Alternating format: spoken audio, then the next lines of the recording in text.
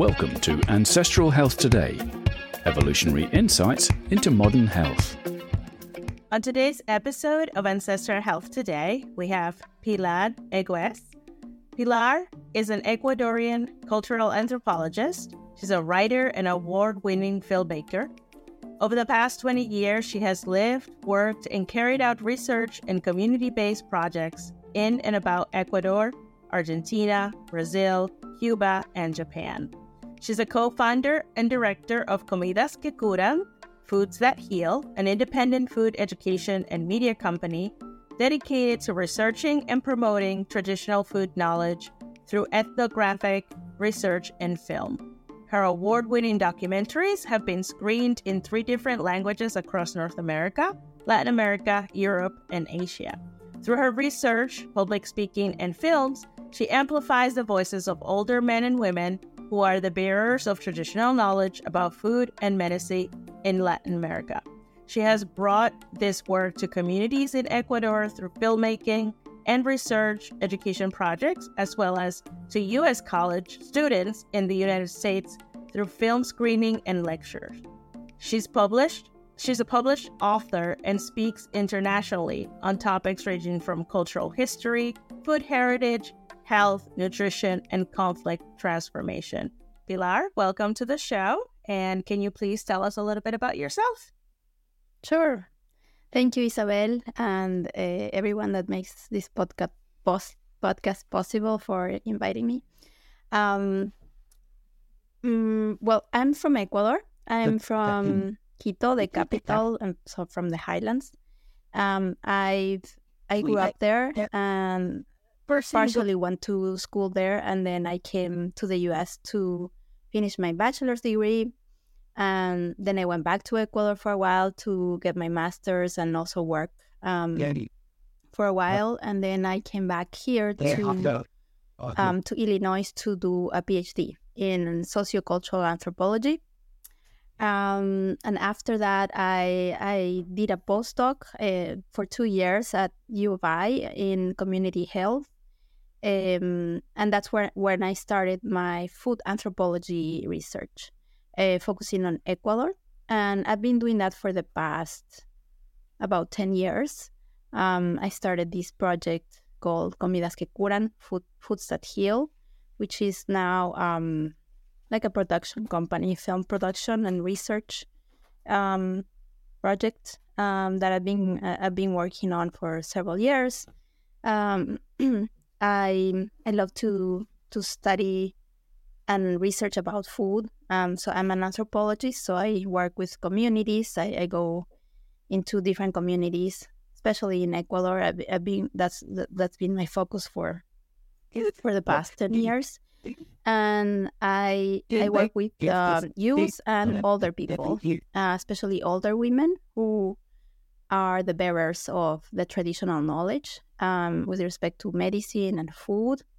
And I also teach, so I do educational programs for the youth, the children and youth in the communities.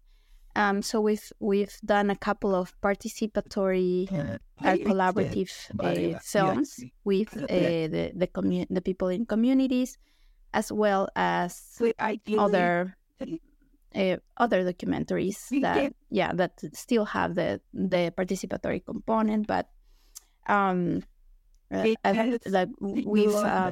last year was particularly good because we aired, I think there were 2 new documentaries, and it was a great year because of that. Yeah, amazing. That's a lot to unpack. What drew you to study anthropology in the first place? So I was doing my undergrad in economics. That was my major. It was really boring. I mean, I was really good at it. I kind of I really like math, and I was good at, I did really well. But it was really boring because they always talked about models that didn't align with my experience in Latin America and Ecuador, growing up in Ecuador. So the economic models that I was learning about, they didn't align. And it was mostly based on speculations and based on the history also like of the US. And I was pretty disappointed. So I ended up taking elective class. There was an anthropology class with these anthropologists that were focusing on the Zapatista movement in Chiapas, Mexico. And that's when I fell in love with anthropology, because they really look at issues from this holistic perspective, where not only the political aspects matter, but also the cultural aspects, economic aspects, and the political economy aspects with respect to the broader global economy and the broader global context. So it was, and then the spiritual aspects, and we talked about food, and we talked about culture. So that's what made me, engage with anthropology and shift my career. And then from there, what gave you the impetus to even dive deeper into food anthropology and make that a big part of your focus? So I took a break. I was doing anthropology, but not. I looked more at the history. So after that, I was working with communities first in Ecuador, and then I looked at issues of women's health and sexuality for a while, and then I was looking at human history. So that was my dissertation focus. So after that, I was ready to do something more in the field. And my motivation to start with food studies or food anthropology was, it was very personal. It was my personal journey with food and with health. So I had been, for the whole time that I was doing my PhD, I really struggled with my health.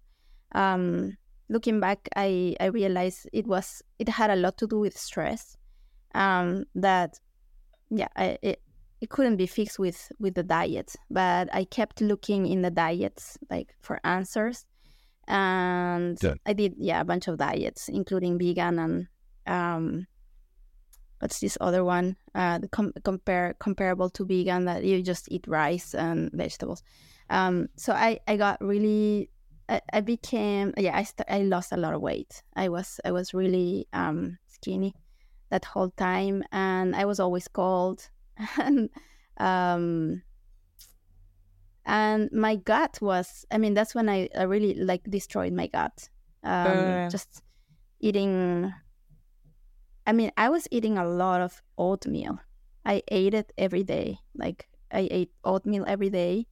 I didn't soak it or anything. I was just eating oatmeal because I felt that was, it was healthy. And then, the more vegetables and raw vegetables, I didn't understand. And a lot of beans also. And then I kept in touch with a friend from Ecuador, and she we exchanged a lot of this kind of information, and one day she gave me the Sally Fallon's book, Nourishing Traditions. And then I found my mom's recipe for quinoa soup, which is it's a very traditional soup. It's a traditional recipe from Ecuador, especially from the highlands where I am from. So I was surprised to find that in that book, and I read the book, and I was surprised to find all of this, this new perspective on that was for me new, because I had been looking in veganism or vegetarianism for answers. And then all of a sudden, this book had a lot of good arguments for eating the traditional way, the way that my mom raised me with, and my grandmother raised me with. And it was really simple for me to just try it. And as soon as I tried, I started eating meat. And because I was also, I didn't eat beef and pork for a long time. So I started, introducing more meat and eating more the traditional way, chicken and rice and vegetables, tortillas with cheese or whatever. And it's more close to my heart. And then immediately I started feeling better. So going back to your question, that's what made me that made me interested in pursuing food anthropology as a research path, because I realized how much wealth of knowledge was in my own family, and that's what I found on this book, and I was surprised that it was a book written in English, and it was a best-selling book, and I wasn't looking at this for my own health, and I felt that other people also needed to know, because everything made sense at that moment for me. Like everything made sense. Like this knowledge is being tested for so many generations, and it's been passed on, by my grandmother's ancestors, and then I have that knowledge as well. Not only for food and for recipes, but also for medicinal recipes with herbs and other things that are part of the way we are raised in Latin America. Even my generation, I grew up in the city, but I got all of this knowledge from my elders who were raised in the country. That they were closer to the herbs, to the garden, to the animals, and so they have all of this folk knowledge about food and medicine. So that's what made me start this project. Wonderful. So tell me more about how you grew up and what was the food and culture intersection. How did people relate to food? Who prepare those foods? When was that? When different foods were utilized within your culture, and how that impacted people's relationships and celebrations and so forth and so on. And then what was the difference when you came to the States? Yeah, there were a lot of questions there, but one of the questions was like, who prepared the food? So for us, it was my mom. Like we were raised, my brother and I were raised by my mom, because my parents got divorced when I was 5. So I was raised by my mom, and she's the one that made the food. And I remember, I remember that she sometimes gave us soup or beans and rice. Not so much meat. I don't remember meat, but yeah, beans and rice for breakfast, or soup for breakfast, which is very different to what my peers in school were having, because I went to private school, and my friends in school, or not my friends, but my classmates, they were like wealthier, and it was an American school, so there's this cultural hegemony. I don't know if that makes sense, or I can unpack it, but basically it's this idea that you have to try to mimic the US and US culture and whatever is related to the United States, and whatever is on like Hollywood, or the magazines from the States.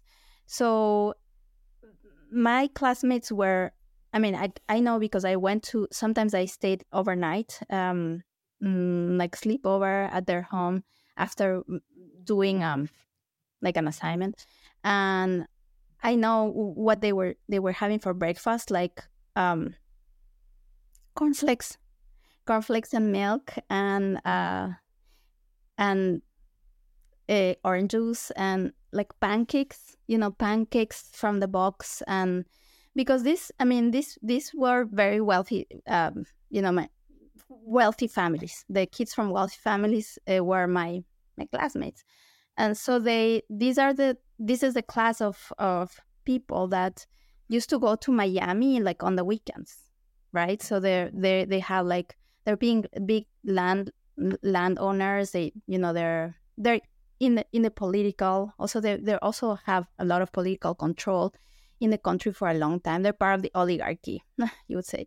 So they have money, so they go to Miami, and sometimes they bring stuff from there, because at that time it was not so easy to get this kind of stuff like in the supermarkets. Right now you can get like pancake syrup in the supermarket, in some supermarkets, but back then you have to some of these things, like very cultural U.S. cultural foods, bring them directly from the U.S.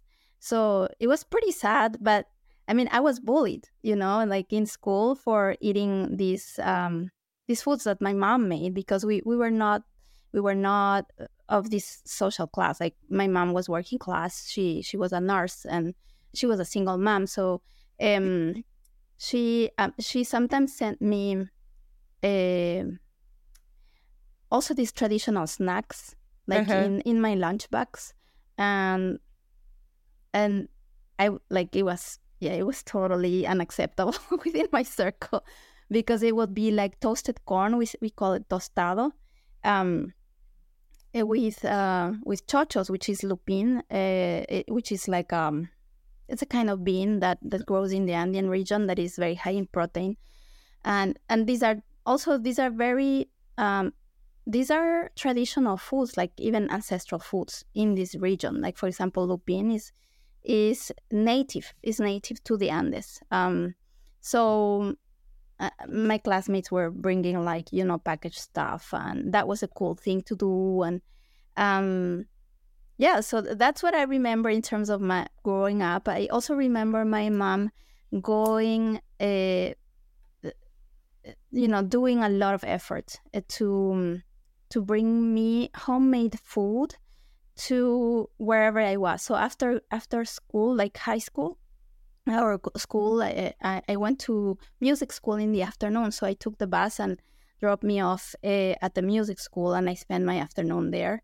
And then my mom would bring me the prepared food for me to eat, like on the sideway or on the sidewalk, or like just the entrance of the music school, like, hall, and I would be eating that. And it was kind of shameful at the time for me, like, be eating that way, because she didn't want me to eat the foods from the store, like, the packaged foods. She would really take care of us in that way, like through the food that she would give us. And what I said about the breakfast is something very traditional in the country. It's a very much of a part of the rural culture to have this quote unquote heavy breakfast. What for us, for anyone today, like having soup for breakfast, or like meat and beans and rice for breakfast, is considered heavy. But in the country, it's traditional. So that's one of the ways I think my mom showed us her love, by really putting so much effort in really thinking in our nutrition, even though we didn't like it, because it was not aligned with with what everybody else was doing and what our with classmates were doing. But and then in terms of the rituals and stuff that you were talking about, we always got together with my family, especially my mom's side family, and my grandmother was like the matriarch. She was the mom of 5 sisters, like that were the sisters of my mom, my aunts, and they were many, especially a few, or 2 or 3 of them were like my second moms. Also, like, they raised me. They knew a lot about like traditional foods and how to cook. Really, like this knowledge of cooking traditional foods as well as medicine. So they taught me a lot of the things I know about the herbs, even though it's not a lot. But when I see other people don't know anything, but I know. That I realize when I come here how much I know about herbs, because my aunts taught me that. Like they would prescribe certain herbs and preparations and remedies in special circumstances, and I learned all of those things growing up with them. So when we got together, it was all of them cooking, and the kitchen was a mess. And my grandmother was usually very stressed out. She was super stressed out because these traditional dishes are very complicated to make. Some of them, they are very in Spanish, my grandmother would say laborioso, which means it takes a lot of labor, like a lot of work. It's very complicated, cumbersome to do. So she would have like an entire crew of people, like all of her daughters, like helping out, and then it would be a delicious meal. I mean, like I can tell you about some of the recipes that are very dear to me that, you know, my grandmother used to make, like the plantain ball soup. That's one of my favorites. Rompope, she used to make. She used to make these, they're kind of like buns, but they're made with this tuber, which is, again, I think only found in the Andes. I think in Ecuador and Colombia, we call it zanahoria blanca, which would translate as white carrot, but it's not the white carrot or the parsnip that you find in the store here.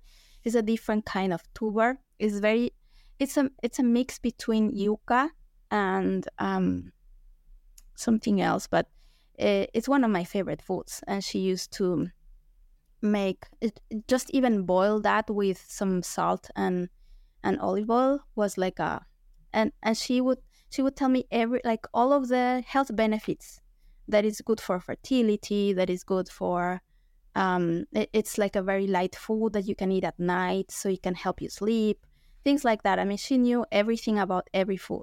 So. That's amazing. So you go back and forth to your hometown, or?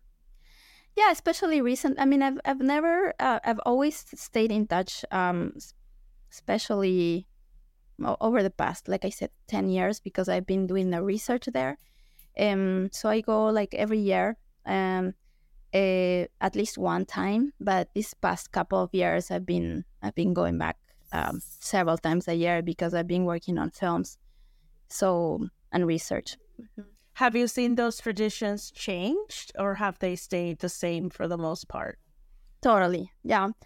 I mean, I would say like it's not a new change, but it's changing more and more. Like, for example, over the past, I don't know, 5 to 10 years that I've been going back, what I've seen is that surprised me a lot is like I go there with a lot of expectation to eat good food, because foods that you cannot find here in the States. And I go and ask, friends or acquaintances, like, oh, can you recommend a place to eat? And a lot of them would say, just go to the mall, and go to the mall, to the food court. So everything, like I said, there's this cultural imperialism that we are trying to mimic, the United States in every way. So the malls look like, a lot of them look like the malls here in the States, and they have a food court with a lot of these chains, a lot of which are U.S.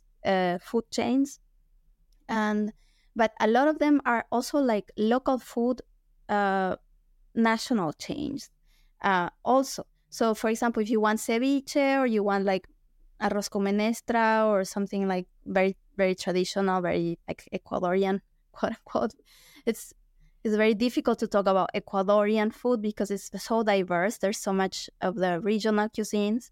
But for example, there's some chains that you can find at the malls where you can find ceviche and other things.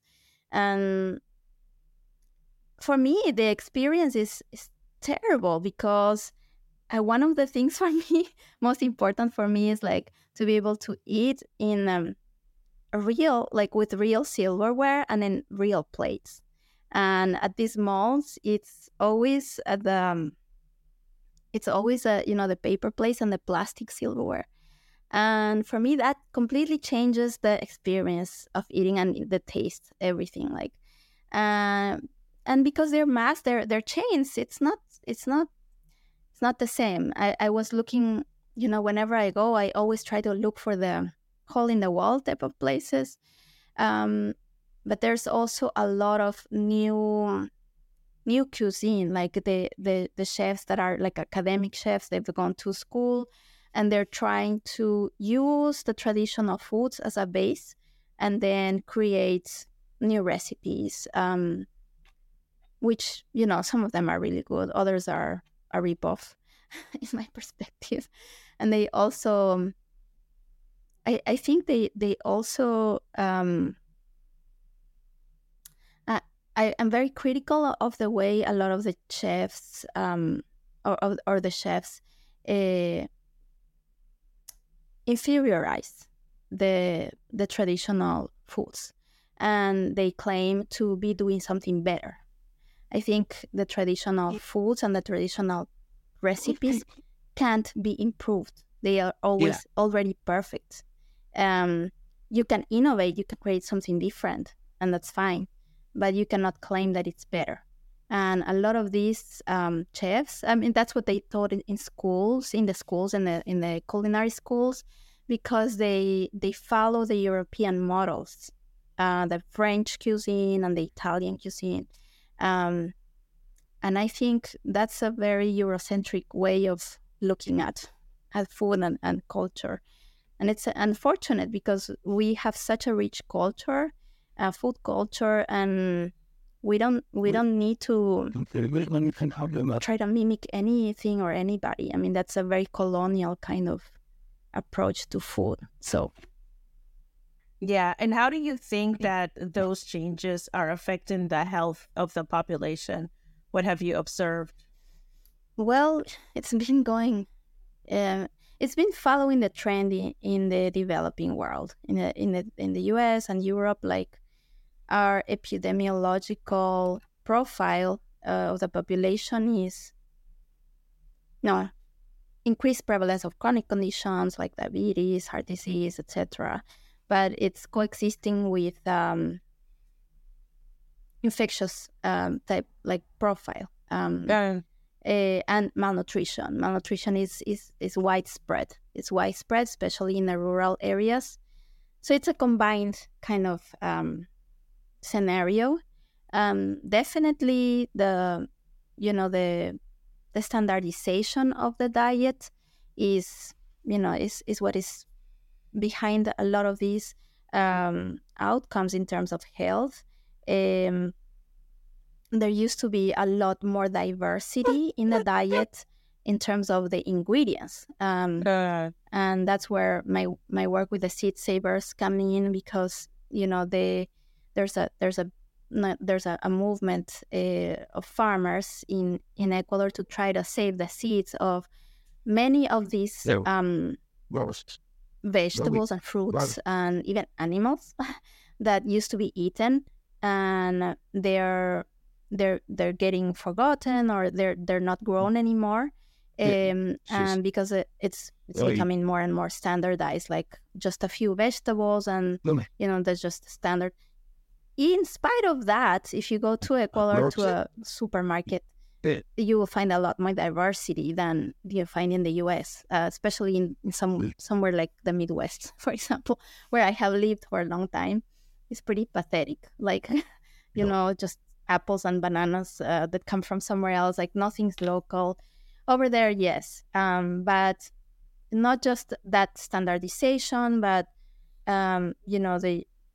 it's all grown in as monocrops, and there's widespread use of pesticides, and it's obviously affecting people's health because of that. And then, I mean, as cities have grown more and more.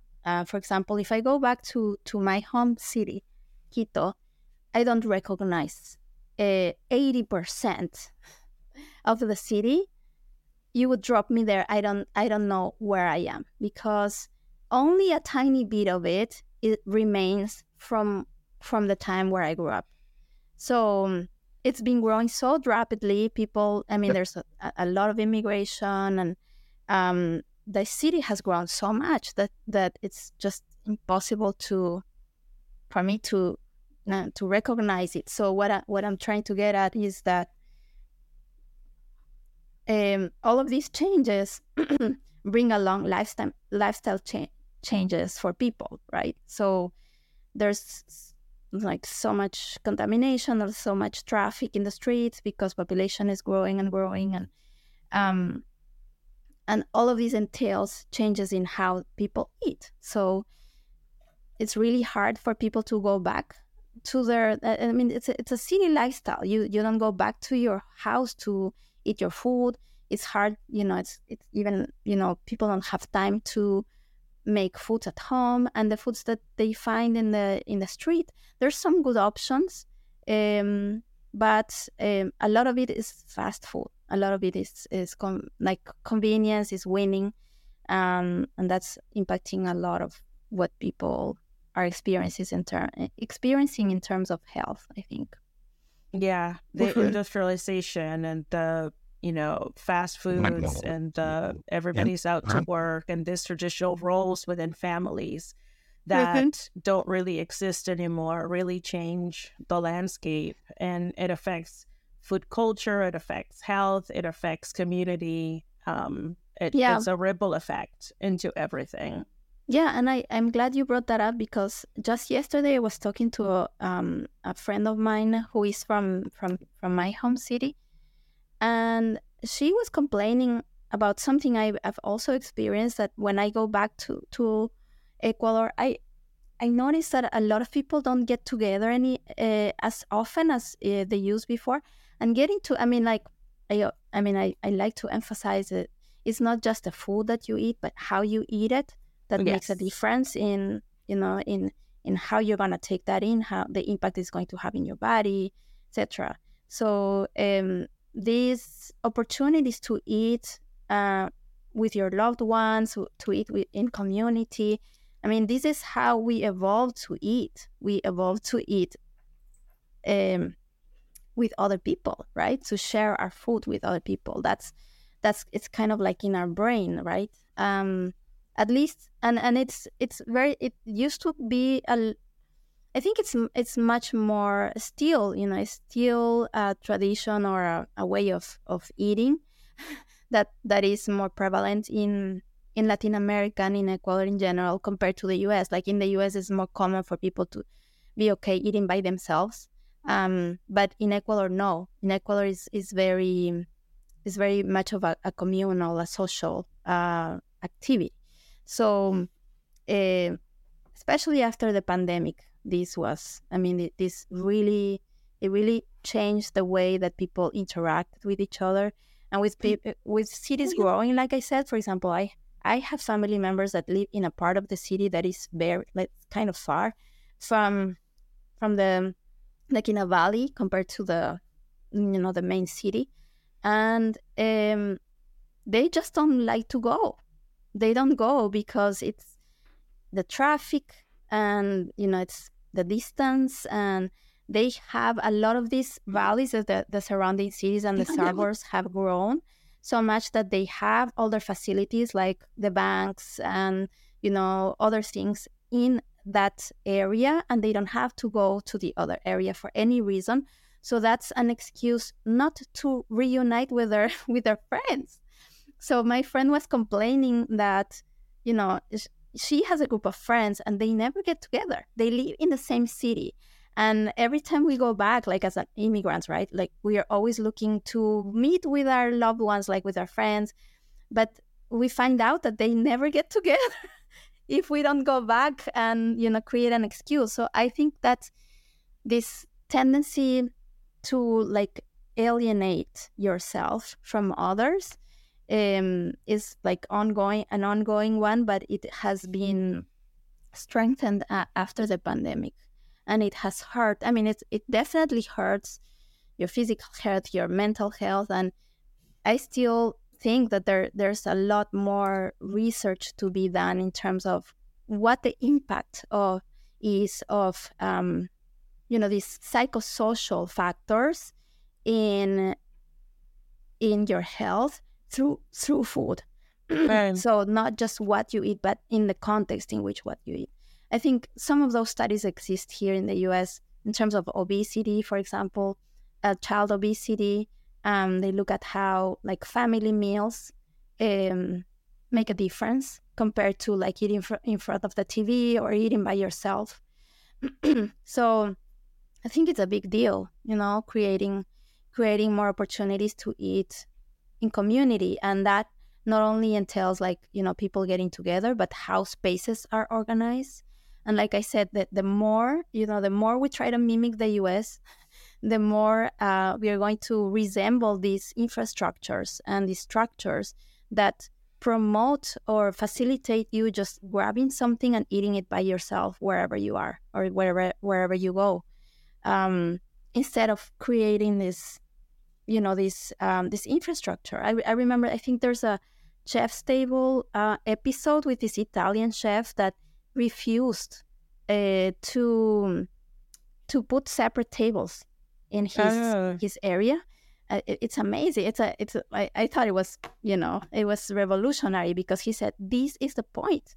I mean, it really doesn't matter what you're eating. It matters that you are all if you're coming to my restaurant, you have to all sit in this one table with two benches on the side, so that we can have a communication around the food, because that's what's making a difference. Yeah, it's important for sure. So tell me more about the work that you're doing about food. Let's start with Comidas que Curan, Foods That Heal. Yeah, like I said, it was a project that was inspired in my desire to learn more and communicate to the world, and especially to my community, about the value there is in our heritage, in our cultural heritage, and that is alive in the memory of grandmothers and mothers, and even in us, that we need to really document it. We need to promote it. We need to know about it, and we need to raise awareness of the value it has and the urgency of holding on to it, because I think it's one of the treasures we have in our culture and in our country. And I know this because I've been living in the US for more than 15 years now, and I see that kind of generational communication of knowledge, that transmission, is being interrupted for a long time here. Because the industry has taken the place of the moms and the grandmothers. So the industry is the one who tells you what to eat, because of through advertisements or whatever is available in the store.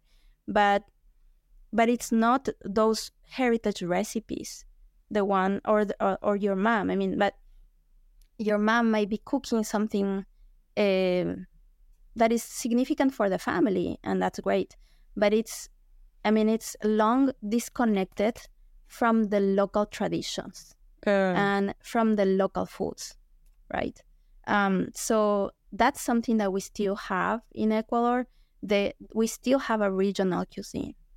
That means that it's a cuisine whose value comes from the fact that it's cooked with local ingredients, with the vegetables, with the fruits, and with the animals that are raised in the local area, in that area, and that have been, for generations, for thousands of years. For example, one of my documentaries looks at a fishing community. They have been fishing. Their ancestors, as far as we know, were there like 5,000 years before Christ. They were fishing, and they were diving, and they were collecting their own food. And the people there today continue to do the same. So, this is really powerful. If you look at yourself or the ground where you're standing, how much of the food that you eat comes from the local traditions, the local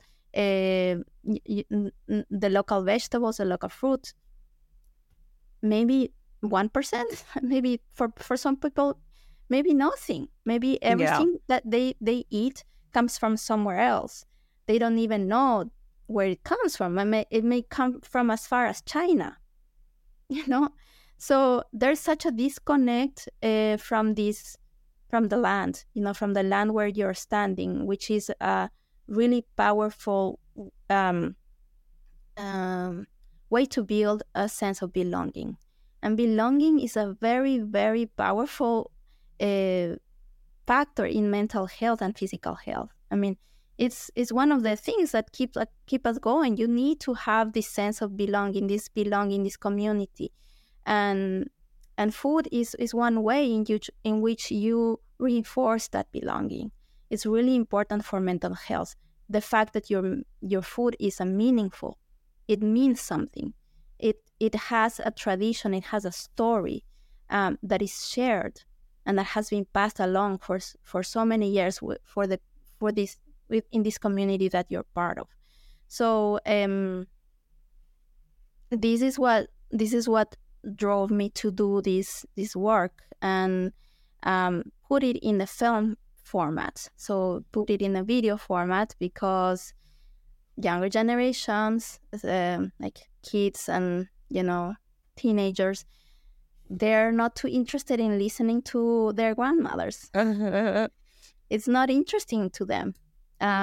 So that was one of the ways that I and my colleague Alejandra came up with in terms of how to entice, how to motivate, especially younger generations, by creating this space, not only to engage with this knowledge in an audiovisual format, like in our digital age, but also to create learning opportunities for them to also participate in the making and be the protagonists. So be the ones that are in the big screen, both as youth, and to see their elders as protagonists in these films is very empowering. It's very empowering for everybody in the community. And I just heard from some friends in Esmeraldas, where I did one of my, like, two of my films are based in Esmeraldas, which is an area in the coast, with a very strong tradition, Afro-Ecuadorian tradition. Majority of the population is of African descent, and the food is such an important part. But again, they have all of these influences from the city and from abroad, from the US.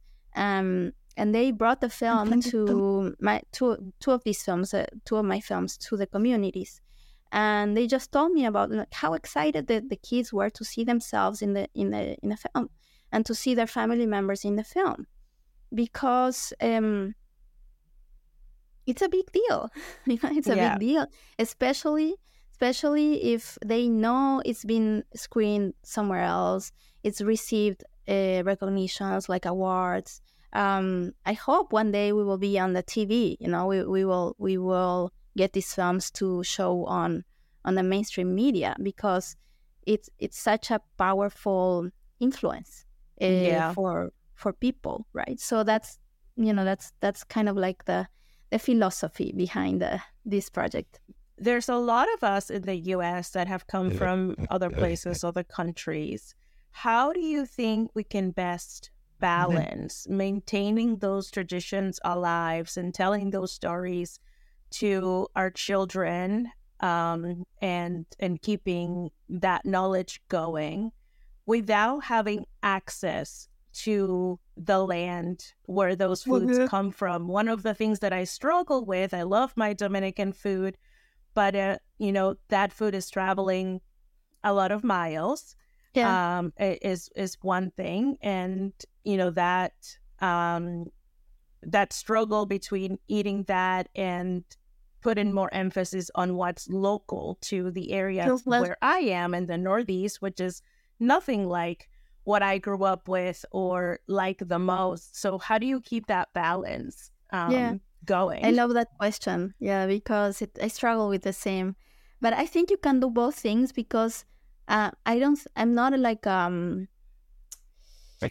I don't advocate for like a fanatic kind of like, close-minded approach to eating and food. I think food is really its meaning. It's the meaning you make or you put in the food, or the meaning that the food has for you. Like I said, and it connects a lot with your emotions, with your memory, with your sense of belonging, with your connection to other people who you are eating with. So if we like us, we are immigrants, right? We are sharing with other people that might or might not be our family members or our members of our ethnic community. And we're still building a community. We're still building a bond through the food, whatever food it is. We are still building a bond, a community, and we are still nourishing ourselves by sharing that food with other people, no matter what it is. Again, I'm all for agroecology and, organic foods and everything, but this is not the only way of looking at health. I mean, if we look at health from a holistic perspective, like I said at the beginning, it's much more than that. It's much more than what you put in your plate. So for me, you can do that. You can still do that. The first thing I did here was try to find like what are the farms that are nearby. There's so many farms, and they have local produce. They have milk, they have cheese, they have stuff. And for me, it's always a discovery. I just discovered a skyr. Love it. I didn't know about it until I came here, and it's amazing. Like they make it with the maple syrup that they make here. And for me, that's part of life, that's part of health. Is being able to feel pleasure from experimenting new things and new flavors and new sensations. And I mean, traditional is great, but we are human beings. We are made to try new things and experiment, and we get pleasure from that. And pleasure is good for us. It's good for it. It's healing. It's repairing ourselves. But on the other hand, I also think that we have a right to our nostalgic foods. Yeah, so I think it's very powerful. I have a friend who studies this concept of food nostalgia, and it's something that develops early in our years, like as we are developing our brain. Our brain develops in our early years, and this is when these memories of the first foods stick to our brain and stay with us for the rest of our life. So, and again, they are tied to memories and a sense of security that came with that space, and that was our home.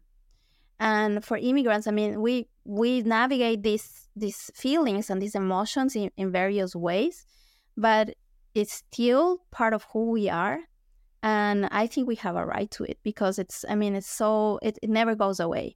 And it, again, it's a source of pleasure. It's a source of peace of mind, of comfort that we get from reproducing, replicating, trying to replicate, attempting to replicate. Sometimes it's impossible to replicate, but these attempts to replicate our nostalgic foods, our traditional foods from home, are also have a healing benefit for us, like a healing potential, because they are having this effect of generating pleasure and having this whole effect in our body. So I hear you about the carbon footprint with bananas or plantains traveling like I don't know how many kilometers to reach this grocery store, but I think we are not to. First of all, I advocate for a guilt-free food, and guilt-free eating in that sense, not in the sense that we get in the tags from the food industry, like, oh, it doesn't have sugar, that's why you don't have to feel guilty. No, we shouldn't feel guilty at all from eating any food, because if you add the guilt to the food, you're harming yourself. You're eating something toxic. Really? I mean, you're having a talk, like you're really hurting yourself by just adding guilt to food. And that's again like a big question mark for research. I think the food psychologists are doing a little bit of research on the impacts of, what is the state, our emotional state when we eat. And a lot of us are eating with guilt, and a lot of us are eating with fear and stress and frazzled and stress. So we really, that's something that this is a diet that we need to follow, like, a guilt-free eating experience, in the sense that whatever comes to your plate, in a given opportunity, to nourish you. You need to get out of that place of guilt and of fear, and whatever is preventing you from enjoying that moment as it is with the people that you have around. Because a lot of these diets, they put a lot of restrictions, and they keep us away. They take us away. They distance us from these opportunities to share food with other people. And I think that's really, I mean, it's harming. It's very harmful, because we are losing a huge opportunity to build a bond with someone because we are making a food choice. And yeah, I think that's pointless. And in terms of like feeling guilty for the footprint, I don't think we are the ones called. I don't think we because we're eating our plantain or whatever, like our traditional food, we are not we are not responsible for a huge amount of that, that damage, whatever it is, for the I think there's bigger forces. There's bigger forces compared to the ones that address the needs of immigrants or that demand that there is in the markets for these nostalgic foods. And us, I mean, it's part of the world we live in. I think we go back and forth more and more often, as transportation becomes more available. I mean, and it's just part of the world we live in. I think we can't turn away from that at this point, because immigration is something that is something like a continuum, right? I mean, and in terms of, like you were saying, like preserving the traditions or feeding into those, I think borrowing a little bit from the local and, appreciating and teaching our, younger generations to appreciate what's local, but at the same time to feel pride and love for your heritage. Because a lot of, like I was saying at the beginning, a lot of us experience shame around our heritage, our cultural heritage when it comes to food.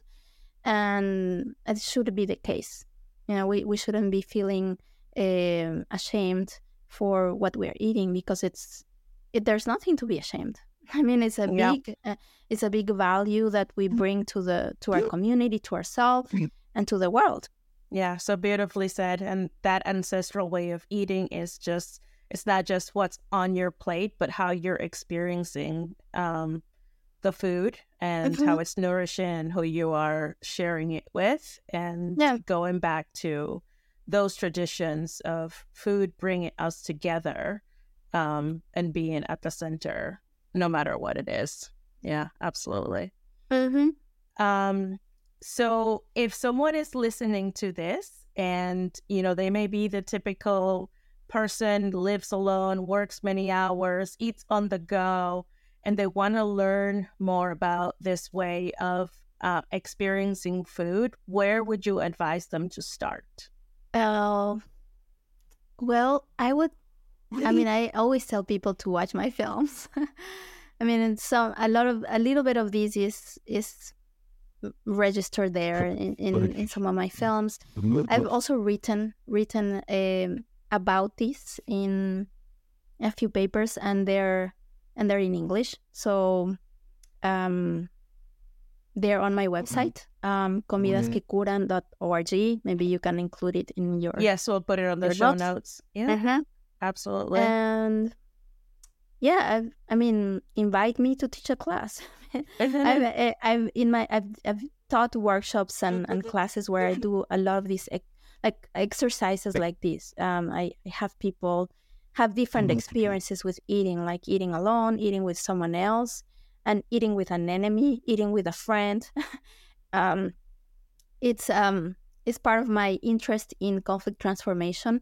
I use some of these exercises with eating in different contexts to understand some of the ways in which we can communicate across conflict. So I love to teach these classes. There's not an online class right now, but I'm always accepting proposals to teach and bring these ideas to communities, whether it's virtually or in person. And I think that's what I can say for now. Wonderful. So comidasquecuran.com.org. And we'll link that in the show notes. Any other places that people can find you, social media that you'd like to share? Yeah. Instagram is Comidas que Curan. And I'm on Twitter as Pilar Egues, even though I'm not very active on Twitter, but more Instagram and Facebook. My Instagram, and also in Instagram, I have a raspando_coco, which is my first film. I try to post in English and in Spanish, but you can still use the translator to find out what I'm talking about. I've conveyed a lot about this in the papers I've written, and in some of my talks are also listed on the website. So that's where you can find me. And also our Ancestral Health Symposium YouTube channel. Some of your talks are also in there. Yeah, so people can go and see those. Yeah. Mm-hmm. Yes. Wonderful. Thank you so much for being with us today, Pilar. This has been an amazing conversation. And I'm sure that people will enjoy it and give some more thought about the place that food has in their lives and how it can be a transformative experience. Awesome. Thank you, Isabel. Thanks for joining us on this episode of Ancestral Health Today. We hope you enjoyed our discussion on how evolutionary insights can inform modern health practices. Be sure to subscribe to our podcast to catch future episodes.